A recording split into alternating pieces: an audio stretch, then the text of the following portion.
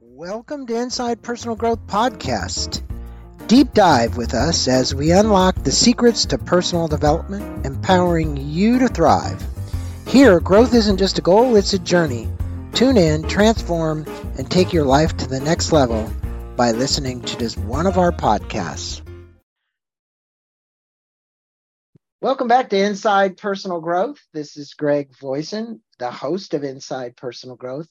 And Mark, all my listeners know who I am. Not maybe very many of them know who you are. Mark Pecota is on the other end of the line in Medellin, Colombia. Used to live here in San Diego. And we became good friends, which goes way back, when he donated a website to a charity that I was working with called Terry. And I'm so appreciative of the work that he did. Mark, good day to you. Thanks for being on Inside Personal Growth. I'm pumped to be back. Excited to be back. I'm excited to have you talk about the second edition, the updated new edition of Crowdfunded. Right. And I'm going to tell everybody right off the bat, this is not a hard book to read. It's well laid out, well designed. And I think the second edition is the one that you want to get if you're thinking about doing any kind of crowdfunding. So it's called The Proven Path to Bring Your Product Idea to Life. And I'm going to let the listeners know a little about you, Mark. He's the CEO and co-founder of LaunchBoom, a global team of experts who help creators turn their products' ideas into real businesses. His deep knowledge of crowdfunding, digital marketing, and scaling companies has been critical to the success of not only his clients, but his company, LaunchBoom. He is author of Crowdfunded, the #1 best-selling book on crowdfunding. In Crowdfunded, Mark breaks down the step-by-step system he and his teams have used to launch thousands of products in dozens of categories. And he leads a pretty remote life. As I said, he's in Colombia, and he's got 20 plus experts around the country that are helping drive this company and what it is they do. Well, Mark, again, it's always a pleasure having you on. You're always super knowledgeable. You know, you and I have known each other for a long time. And I just want to give the listeners a background, a bit about your background and how you came to start LaunchBoom all the way back to San Diego State and you walking across the campus. And so go from there. Going back to the beginning. Yeah, for sure. Yeah. So if we go back to San Diego State, I was, right at the beginning, just so everyone knows, I was definitely a little, I wouldn't say aimless. You know, my path was different, a lot different than what I thought I would be doing now. So I was actually doing electronic music. I was producing music, DJing, promoting parties. And I did that for about 3 years. And this is a funny story. I was actually talking to, right before this, a student at San Diego State that was interviewing me for a class. So I was telling this exact story about like 30 minutes ago. And I was at an event and I was looking up at the DJ, and this is my junior year, about to go into my senior year. And I could not actually envision myself leading that lifestyle. I'm like, all right, I've been doing this now for 3 years. But in that moment, it was like very sobering of looking up at this guy and being like, that is not actually the path that I want to go down. And right after that event, I started to get way more involved in school, actually. And they have this great program at San Diego State, or a great club actually, called Entrepreneur Society, which sounds kind of intense. It sounds like a secret society, but it was much more approachable. I actually consulted there year before last. I was at that society. Yeah. Very cool. It's great. It's great. And so I met a lot of great people there, teachers, a lot of students that were just, trying to do the same thing I was, like looking into the path of entrepreneurship and what was actually possible there. And so there was someone that introduced me to a company called eBoost Consulting, and eBoost Consulting was a digital marketing agency. They had an amazing internship program. Again, I was a senior at San Diego State. I did that interview. I had no experience in digital marketing, except basically trying to learn as much as I could leading up to this interview. And I was also learning how to do like web design development. I suck, by the way, but I was doing that and I got this internship. And besides like learning really all about digital marketing, from like affiliate marketing, conversion design to paid media on both like Google and Facebook, it was like very wide in terms of the knowledge, but it actually went fairly deep as well.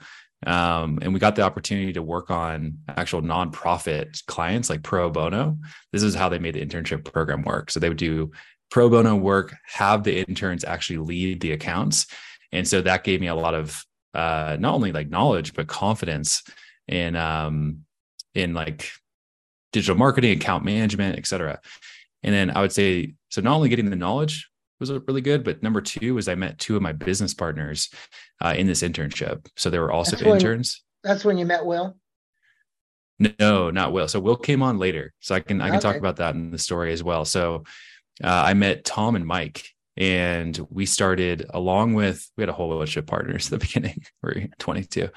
We're young. We started this company called Label Creative out of college. So that was what you were referencing in terms of being all, bright-eyed, leaving San Diego State. We started this agency out of this internship. I was still at State, and I mean, even to call it like a business at the beginning is maybe giving it too much credence, because, we're just young guys that got our first client at State was this law firm called Delt Law.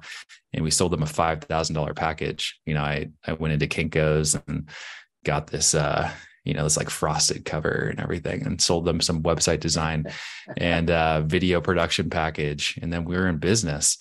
So that was the beginning of that's how you got started. That's kind of we met right around in there because you were doing this work at the nonprofit that I was involved with called Terry, and you guys were nice enough and kind enough to make a donation to do the website redesign. So you wrote your first book, Crowdfunded, in April of 2000. And since then, you've developed 500 Launch Boom clients and raised tens of millions of dollars. What is the difference between this new edition, and what the readers would have gotten out of a book in 2000? Because I noticed a lot of differences in the book. I think the simplicity of the read is a big one. The graphs and charts you use, the pictures you use, the kind of things you did to explain it. But give us a little bit of a background of what the reader can expect. Yeah. You're right. On top of just like, I think being a better writer, there are definitely, it's laid out better. I think it's easier to understand. But we've learned a lot. As you were talking about, we've worked with over 500 launches since I wrote the book originally 3 years ago, which is kind of crazy to say. Time goes by so fast. And I mean, there's a lot of, on top of having new information, there definitely is a lot of refinement in terms of like the core system, because I kind of want to take a step back here for a moment, because Launch Boom, what we do is that we essentially have created a system, like a marketing system for how you actually launch your product, your like consumer product, using crowdfunding websites like Kickstarter or Indiegogo. We essentially use these websites like a pre-order product launch, because all you need to have is a prototype. If you're watching this on camera, I'm holding a water bottle right now. Let's say like this was your prototype. And then we can actually do all the marketing around that. And then you can pre-sell your product and get revenue to then ultimately go make it. The reason why I'm explaining this is, the core system of how we approach the product launches has really remained intact, since going back to 2020. But we still have learned a lot in terms of how to make refinements to the system, like how we do, and also how it applies to, I would say, different product categories. That's been like a really interesting one as well, is that originally we were really focused, I would say, more on almost like tech hardware products. But over the past 3 years, we've actually gone into other categories, such as tabletop games is like a huge category on it's actually the biggest category on Kickstarter. So we started to develop systems specifically for that. We also have done, this is like a kind of a random category, but glamping and boutique hotels, for example. And so we these are just a few examples, but getting these different experiences with different product categories has allowed us also to like expand our thinking of how this not only applies to different product categories, but how maybe some strategies that we applied to these product categories can apply to different ones as well. An example of that is your team's a master of your craft. I mean, there isn't anybody, and this is just from somebody who's seen a lot of this kind of transpire. Number one, you have longevity in this business. A lot of people don't make it as long as you have. Two, you have an amazing team that works very well together. Three, thanks. You are a master of your craft. In other words, you study really what goes on in all these categories you're talking about. And I think anybody out there listening today who wants to do a crowdfunding campaign, they really need to get your book, but they also need to understand and study the content of the book. And then if they wish, go hire you. But if they don't, hey, try and do this on your own, and I'll tell you, it's not that easy. That's why you would hire somebody by LaunchBoom.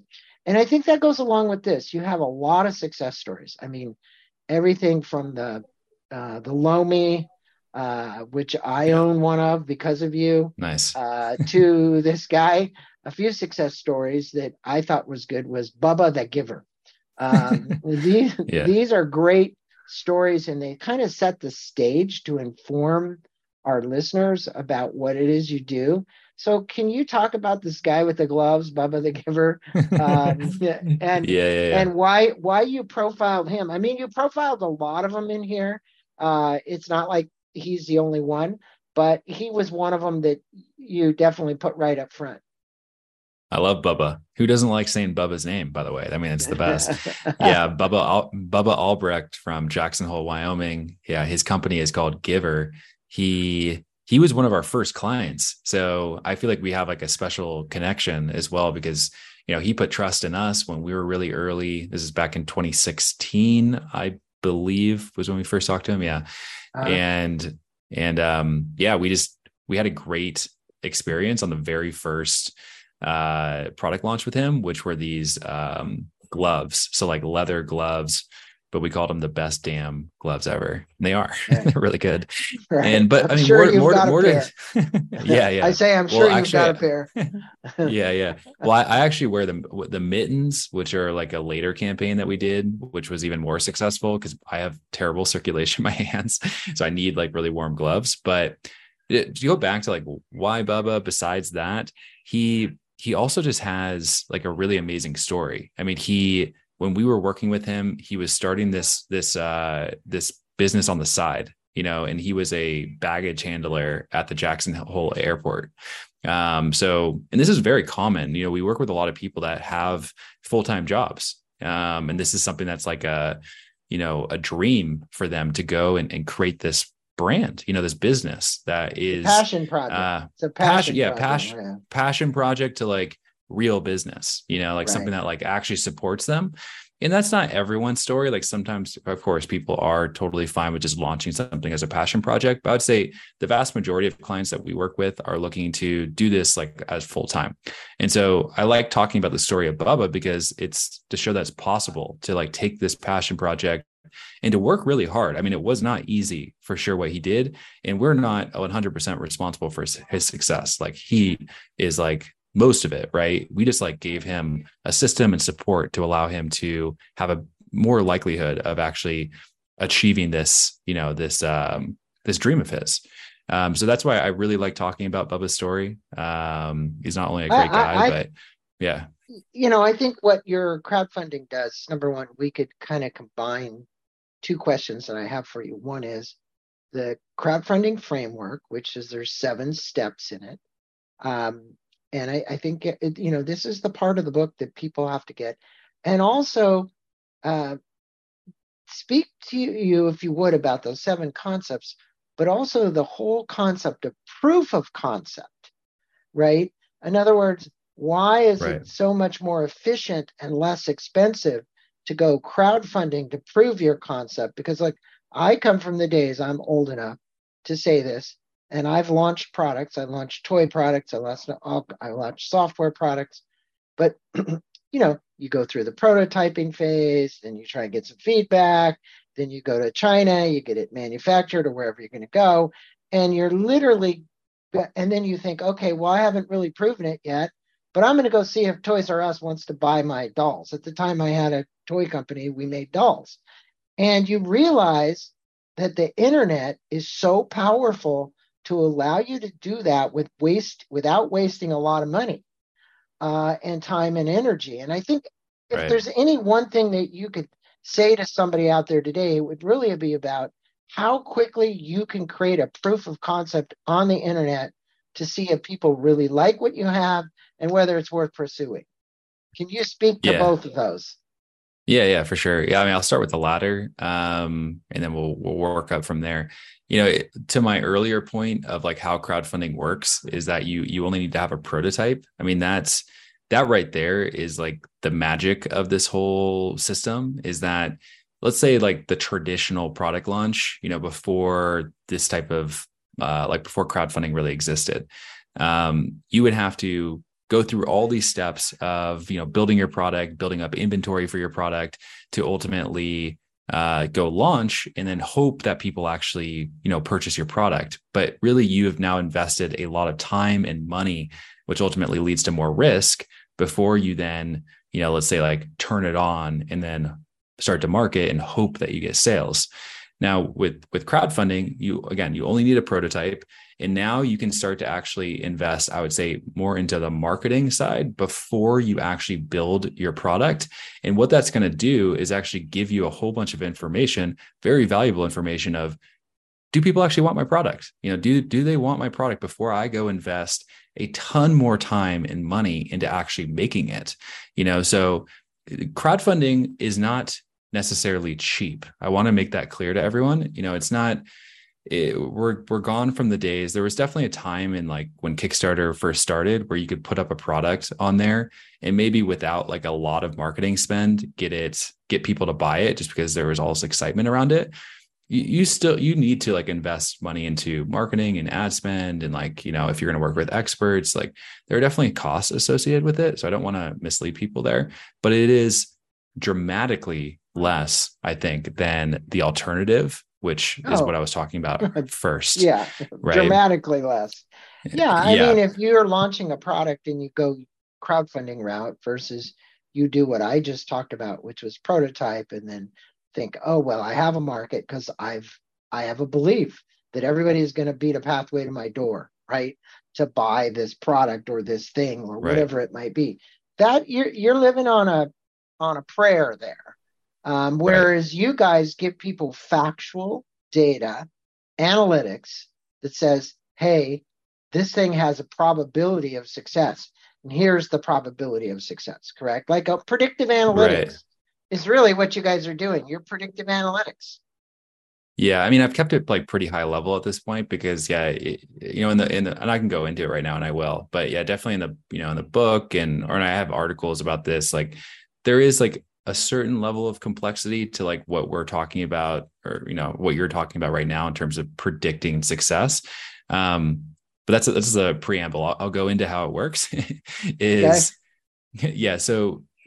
What Greg's talking about is that you can actually validate demand for your product before you actually launch your crowdfunding campaign. And this is what we highly recommend you do. And this is what we show clients how to do, which essentially how it works is that, again, you have your prototype, you can create some marketing assets around this. So get some renderings, get some photos of it, right?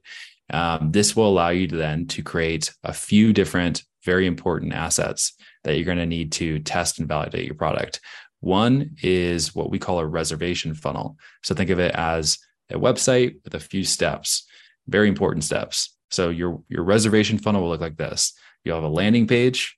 The main call to action will be trying to get people's email address for them to show that they're interested in your launch. Okay. They'll be taken to the next step, which is where the whole reservation part of the reservation funnel comes in. We say, all right, you're in. If you put down a $1 deposit, then you will reserve some type of special deal when we launch. Usually it's a guaranteed discount. It can be like an exclusive add-on as well that you can throw in there. And And that's essentially it. Then you have a checkout and a thank you page, right? But the whole point of the reservation funnel is really getting that $1 reservation. We found that people that do that are on average 30 times more likely to buy than someone that just gives their email address. Why this is important is because having that data allows us to then create this predictive model, like what you were mentioning before, because now we have, I would say, enough of a valuable data point that we have enough data to say that, this percentage of people that put down $1 actually end up buying your product. And we have a high degree of confidence in that. That allows us to create an accurate enough predictive model for you to basically spend money on advertising. And we usually spend about $1,000 to $2,000 to then learn, am I actually able to find an audience where I can advertise to them at a low enough cost that makes sense, where, again, you can predict out your sales and say, all right, I spent this much on advertising. What is my expected revenue? And what's the expected profit right there? If you're expecting $0 in profit based off of your initial tests, you either want to change up your positioning of your product, which could be like who you're targeting and how you're actually like messaging the value of your product, or you may want to like tweak some part of your product. You might have to iterate on the product itself. So we recommend actually doing a lot of testing in the pre-launch before you get to the crowdfund, because that's actually just going to further mitigate risk. Right. No, it's a important point, because you call it test, launch, and scale. That right. is what you define as the 3 phases of a system. And you were just really talking about the test part of it, right? Right. Right. And I think now it's really the kind of launch and scale. One of the other things you talked about in this book, and you talked about in your last book, that I distinctly remember, is the 4 horsemen. You definitely have to speak with our listeners about this, because it's really like, who's going to come and buy your product, right? So if you could define the horsemen and talk about it as it relates to what you call your 3 phases of the system, which is test, launch, and scale. Yeah. So we call it the 4 horsemen of traffic, which is like an extremely apocalyptic name. It's kind of great. It's kind of a funny one, but it's like stuck. I wrote this article like a long time ago called that because I thought it sounded cool. And I'm like, all right, we're gonna keep going with that. Now you're that stuck theme. with it. Yeah, we're stuck with that theme. But essentially the idea behind it is that we're trying to like simplify as much as possible what are the 4 top sources of traffic to your crowdfunding campaign. And the reason why was because I remember when we were starting out, it's like you look at these big campaigns and you're like, how are they raising this much money? Like, where are all these sources of traffic coming from? It's probably like hundreds of different sources.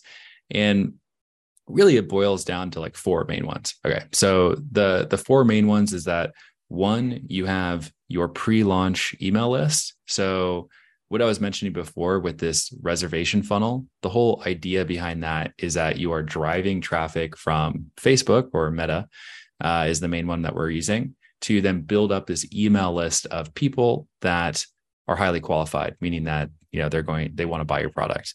Okay, so that's going to be a main source of traffic, your pre-launch email list. The next one is going to be paid media. So I just kind of mentioned this as well. It's like you need to spend money on Meta advertising to, 1, drive traffic to your funnel in the pre-launch to build a pre-launch email list. But also when you launch, you want to continue traffic, sending traffic from Meta to your actual crowdfunding campaign. So paid media in general will be the second horseman. The third one will be PR and influencers. So I like to kind of like group them together. This typically comes into play during the crowdfunding campaign itself, and actually after is like that's really where you're going to see the traffic from PR. So like news sites, tech publications, whatever is applicable to your product, or influencers as well. So yeah, these will be, I think people understand what an influencer are. So people on these, Instagram, on YouTube, et cetera, people that can actually talk about your product and then promote that to their audience The as well. So that Kardashians. the Kardashians, yeah. If you can get the Kardashians, those are big influencers. yeah, that might be kind of expensive to get them, but yeah. So that would be the third one.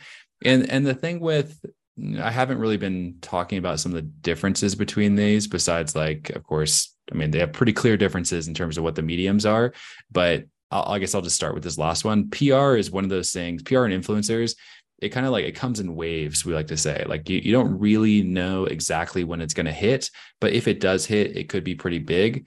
Now, going backwards, and I'll finish with the fourth one. Paid media, mostly on Meta, is going to be the most consistent form of traffic, because it's something where you can usually get to the place where you can kind of just like crank it up and until it might like start to lose some of the returns that you're seeing, and then you can kind of crank it down, but it's a consistent form of traffic. And then on the pre-launch email list, that's something that comes mainly just at the beginning of the campaign. They all rush in at the beginning. That's going to be like the main source of traffic at the beginning. All right, now we're going to go to the end. So the fourth horseman is the platform itself. So meaning Kickstarter and Indiegogo, whichever crowdfunding platform you launch on, both of them have many people, tens of millions of unique visitors every single month. And these are people that are looking for, like cool, innovative new products to pre-order. So in order to become more visible on the platforms, you essentially have to do all the other the sources of traffic well. You have to bring traffic yourself in order to get funding on your campaign, which then will push you higher up in the rankings on Kickstarter or Indiegogo, which then gives you more visibility, and therefore you are more likely to get traffic and sales. Now, typically you see on the last one, it's like 20 to 30% of the total funding amount will come from the actual crowdfunding platform itself, if you do everything else right.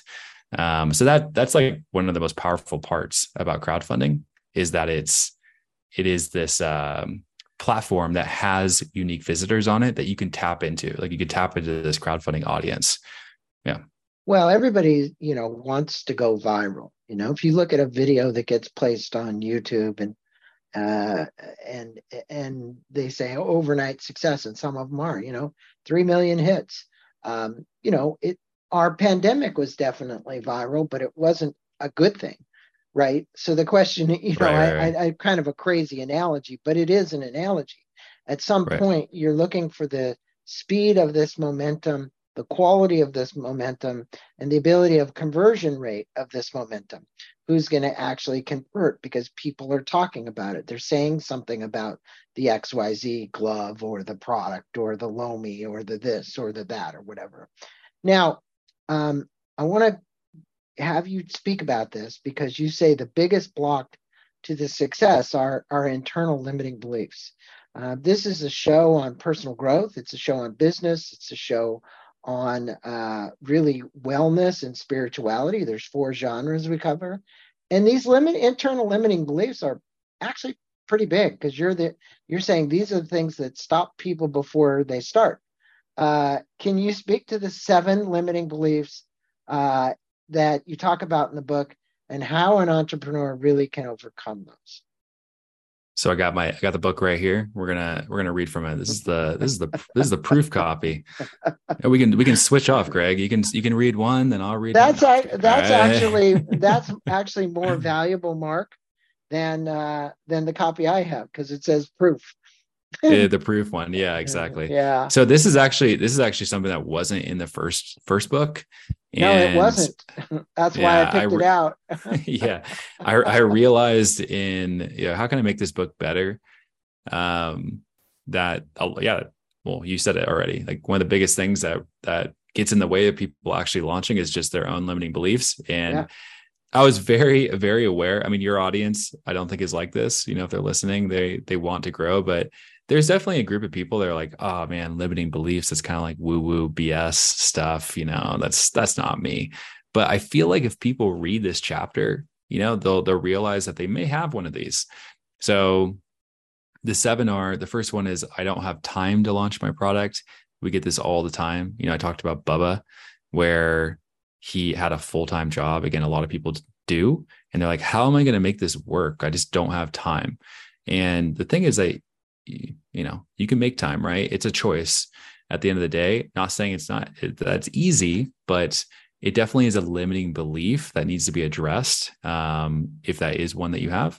The next one, the timing isn't right yet. So it's like, well, I might not have time now, but later I'm going to. But oftentimes what I see with that is that they end up pushing it off, more and more and more, and that just never happens.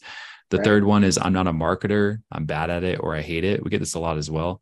Oh man, I don't even have social media. I don't want to, marketing is so scammy and all this stuff. But really it's like changing your idea behind marketing that, they probably they've experienced bad marketing. At the end of the day, marketing is just connecting, a product with the person that like needs that product. And it is a force for good, and especially if you want to bring your product or idea or whatever it is into the world, you should be able to communicate the value and to the right audience.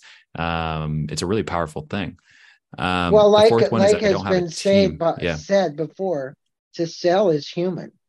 I think a lot of people, they don't want to use the word sell, so they'll say marketing or something else. But the reality is, convincing someone that something they don't have may benefit them in some way, whatever that might be, or they have a need for it, is just kind of natural. It's been going on since the dawn of time.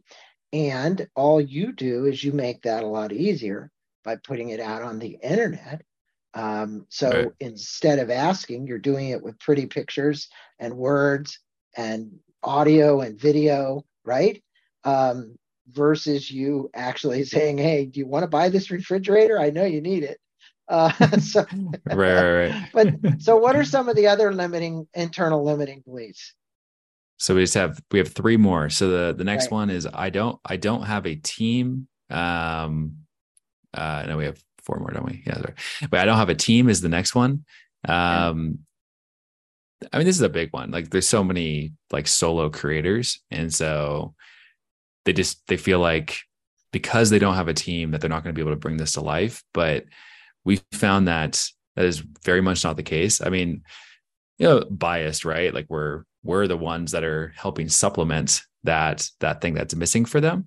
But I would say, even if you're not working with LaunchBoom, there are just like so many other creators out there that you can talk with.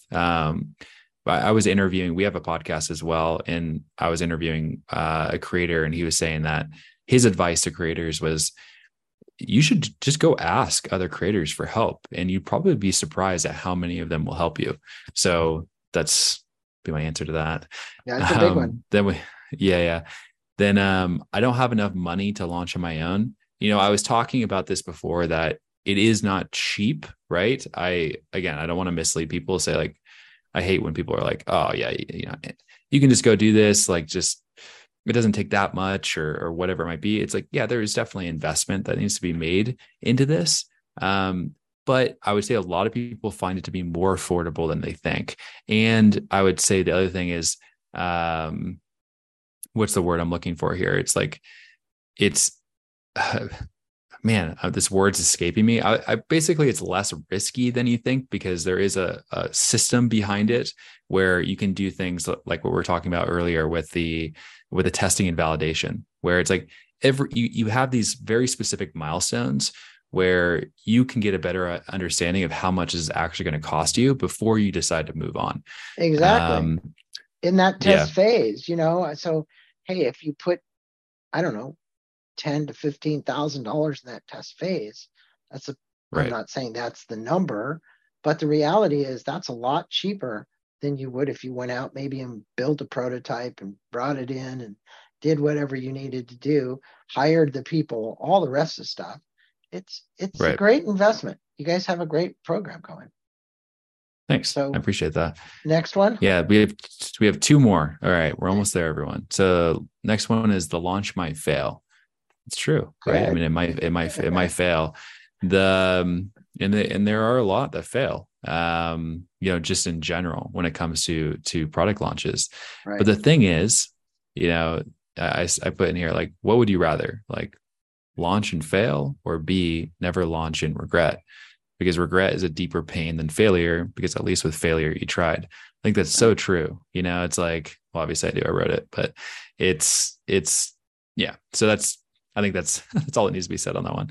Okay. And then the very last one is, who am I to launch a product? And this is where like the imposter syndrome is starting to show itself. And this is very real, right? For a lot of people. Oh, very real, very real. Yeah. And there's more so than they might think.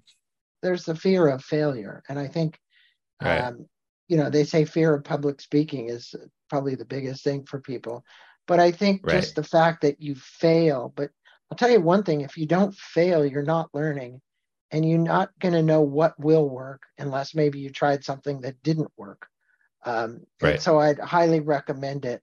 Now, that kind of leads me to this question.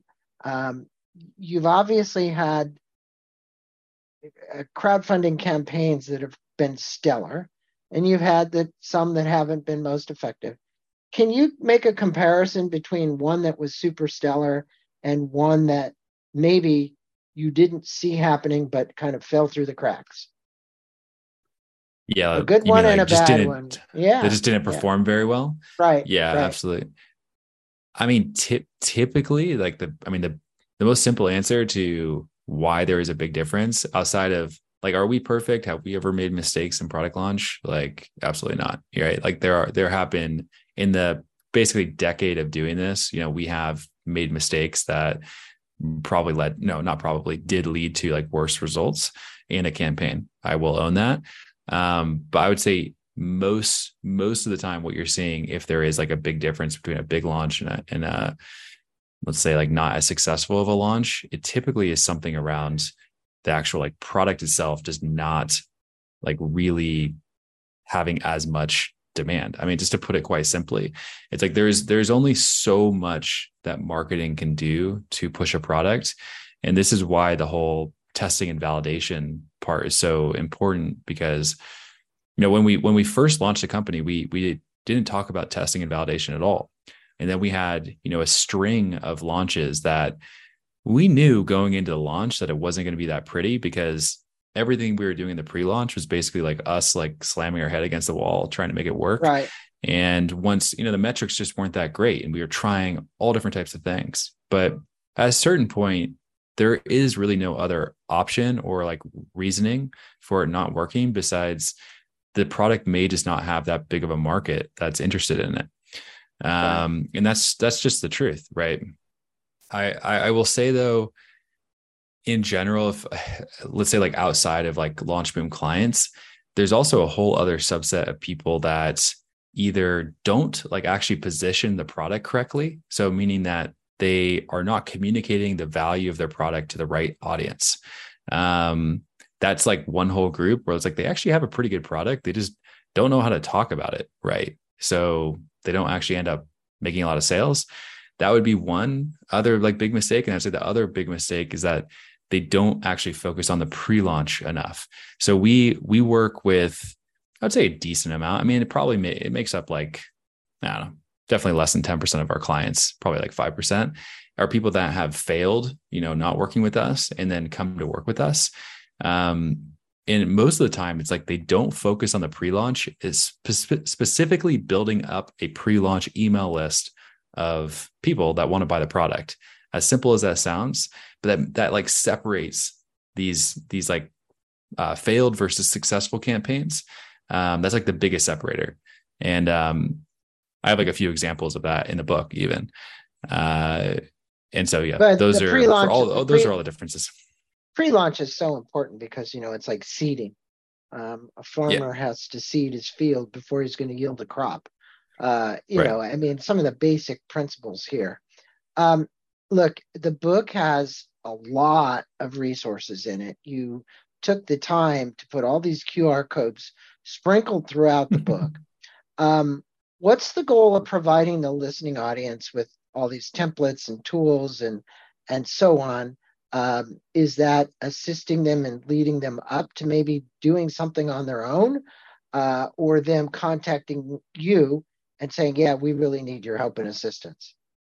Yeah, I mean, I'll be 100% transparent. Like this book, the way I view it is like, it's a great marketing tool for Launchboom, at the same time, it is a tool that a creator could use and launch on their own. And people do that. I get that. I get those emails all the time. There was one that just posted on LinkedIn like a few weeks ago. Nicholas, he launched his product in Indiegogo, over 100K, shouted us out, use the book. So even the way it's priced is like, for the print version, it's $8.71, which is like quite literally the lowest I can possibly make it. And it's zero. I get $0 in royalty. So it's the way I view it is that if someone reads it, they get value from it. They have two options. Essentially, they can use it to launch by themselves, which great, right? It's awesome. Or they can come and work with us as well, which is awesome. And no one loses in this exchange, whether like either option they go, either path they go down. So that's my super secret master plan. It is a great marketing tool for LaunchBoom. But on the other hand, I want my listeners to know that Mark is really providing you with all the tools you need if you were going to launch on your own. And then if you failed on your own, you would think that $8.61 you spent, you would come back to Mark, 71 cents, and you would come back to Mark and actually get the advice of Mark LaunchBoom and his team. Now, Mark, everybody loves, a takeaway from a book. It's just, I always end my interviews this way because at the end, usually it's kind of like, okay, so what am I going to walk away with? So what are 3 points that you'd like to leave the listeners with that they could remember from this interview that are probably, if I was going to prioritize them and say these were A items, right? This was top priority. They're sitting out there right now. They're listening to us. They have an idea. They've maybe done a sketch. They don't know where to go. They're not going to patent it yet. They've gotten all this advice from friends and family and whatever going, yeah, your widget is great. I think you ought to go make that thing that opens up cans easier or whatever the hell it is. What 3 things would you tell them to take away from this? So I'd say regardless of what stage you're at, like the way I think about it is I feel like so many people get stuck trying, like just not taking the next step. Like they're making it way too complicated and trying to figure out all the steps before they actually go and like realize that all they need to do is take one more step. And so I would recommend that, whether you're at the sketch stage or you're working on the prototype or just idea, figure out like, what is the next step that I need to take and just go take that step. Don't get paralyzed by not understanding every single step that's in front of you, because there are so many resources, not even just my book, just online. You can just Google things and be able to like learn. And I really do believe that if you're willing to, put yourself out there a little bit and like look for the information, the right resource will appear at the right time for you. So I would just say, take the next step. I would say that, let's say that you are now committed to doing your product launch, that you do not want to like skip a step. Now we're talking a little bit bigger picture here, but I would say that the thing that people skip the most is the pre-launch. I mentioned this already in the interview, but I'll like really stress this part because it's probably the place that people make the biggest mistake, is that they rush like getting to the launch and they end up skipping like very critical steps. And if I want to make it very clear what I think are the most critical steps, it would be, number one, spending some time actually thinking through how to position your product. And like that, again, that's who your audience is and how you are communicating, how your product solves the problem to that audience. It's simple to say, it's a little bit harder to do, but just think about that part. The next thing would be actually building up a pre-launch email list. So like building an audience of people that want to buy your product before you launch. And wrapped up in there is all the testing and validation as well, because in order to build an audience, you have to test and experiment and learn. So those would be like the 2 biggest things on the pre-launch side of things. And then I guess the third thing, if I had to choose 3, it's always nicer in 3s, isn't it? I'm No, thinking people back to remember the, in 3. we do. Yeah, exactly. I kind of gave like 7 things right there though in You did. subtasks. No, but the third, no, I was getting the third thing. I would just say that I'm rehashing something I said, but I really do believe it's very important is that don't be afraid to ask for help. And I'm not saying this to be like, hit up Launch Boom. We're going to help you. Not even us. Go to other creators. Go ask people for help. I also think a lot of people get stuck when like the answer is just, it's really just an email away almost I'm not trying to oversimplify it, but there are way more people that are willing to help than I think a lot of people realize. So I would say reach out for support, and it also might unblock you if you don't know what the next step might be, because that's probably what some people's reaction to my first point was, like, just take the next step. It's like, well, what is the next step? Go ask someone that might be like a few steps ahead of you, and they'll tell you. Well, it is, you provide great wisdom and knowledge. You've done, like you said, 700 of these now. You're bound to learn something from all of these campaigns that you've done. Some of them have been tremendously successful. I know the Lomi was one of them that was. You also did electric bike. If I remember correct, weren't you involved in that one? A whole bunch. Yeah, a whole bunch of electric bikes. Yeah, electric bikes. So, he's got the background, and I'm saying, go get the book. In this, you've got QR codes to boot. If you want to do it on your own, there's one I just turned to the page. The other thing is reach out to Mark himself.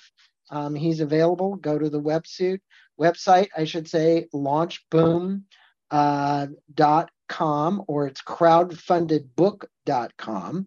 And you can also scan the QR code in the back, but that's one place where you can go to do it. Mark, it's been a pleasure having you on. You're always a wealth of knowledge and information for people. And I just hope people soak up what you said today about doing crowdfunding, because it is a way for them to not only save money in that pre-launch phase, but to really study their product and understand better, is there a demand in the market for it, versus going out half-cocked thinking, hey, great, the world's gonna beat a pathway to the door. Not like the Field of Dreams, which you talked about in the movie, because that's not what it was. Build it and he will come. Build it and they will come. And I think that's a lot of people think is build it and they will come. But it's great having you back on the show again for your revised edition of Crowdfunded. Everybody go out and get a copy of the book. We'll put a link to Amazon. We'll put a link to his website. There's a lot of resources there, but you also can talk to Mark direct. Thanks, Mark. Thanks, Greg. Thanks so much. Thanks, everyone, for listening. Thank you for listening to this podcast on Inside Personal Growth. We appreciate your support. And for more information about new podcasts, please go to InsidePersonalGrowth.com or any of your favorite channels to listen to our podcast. Thanks again, and have a wonderful day.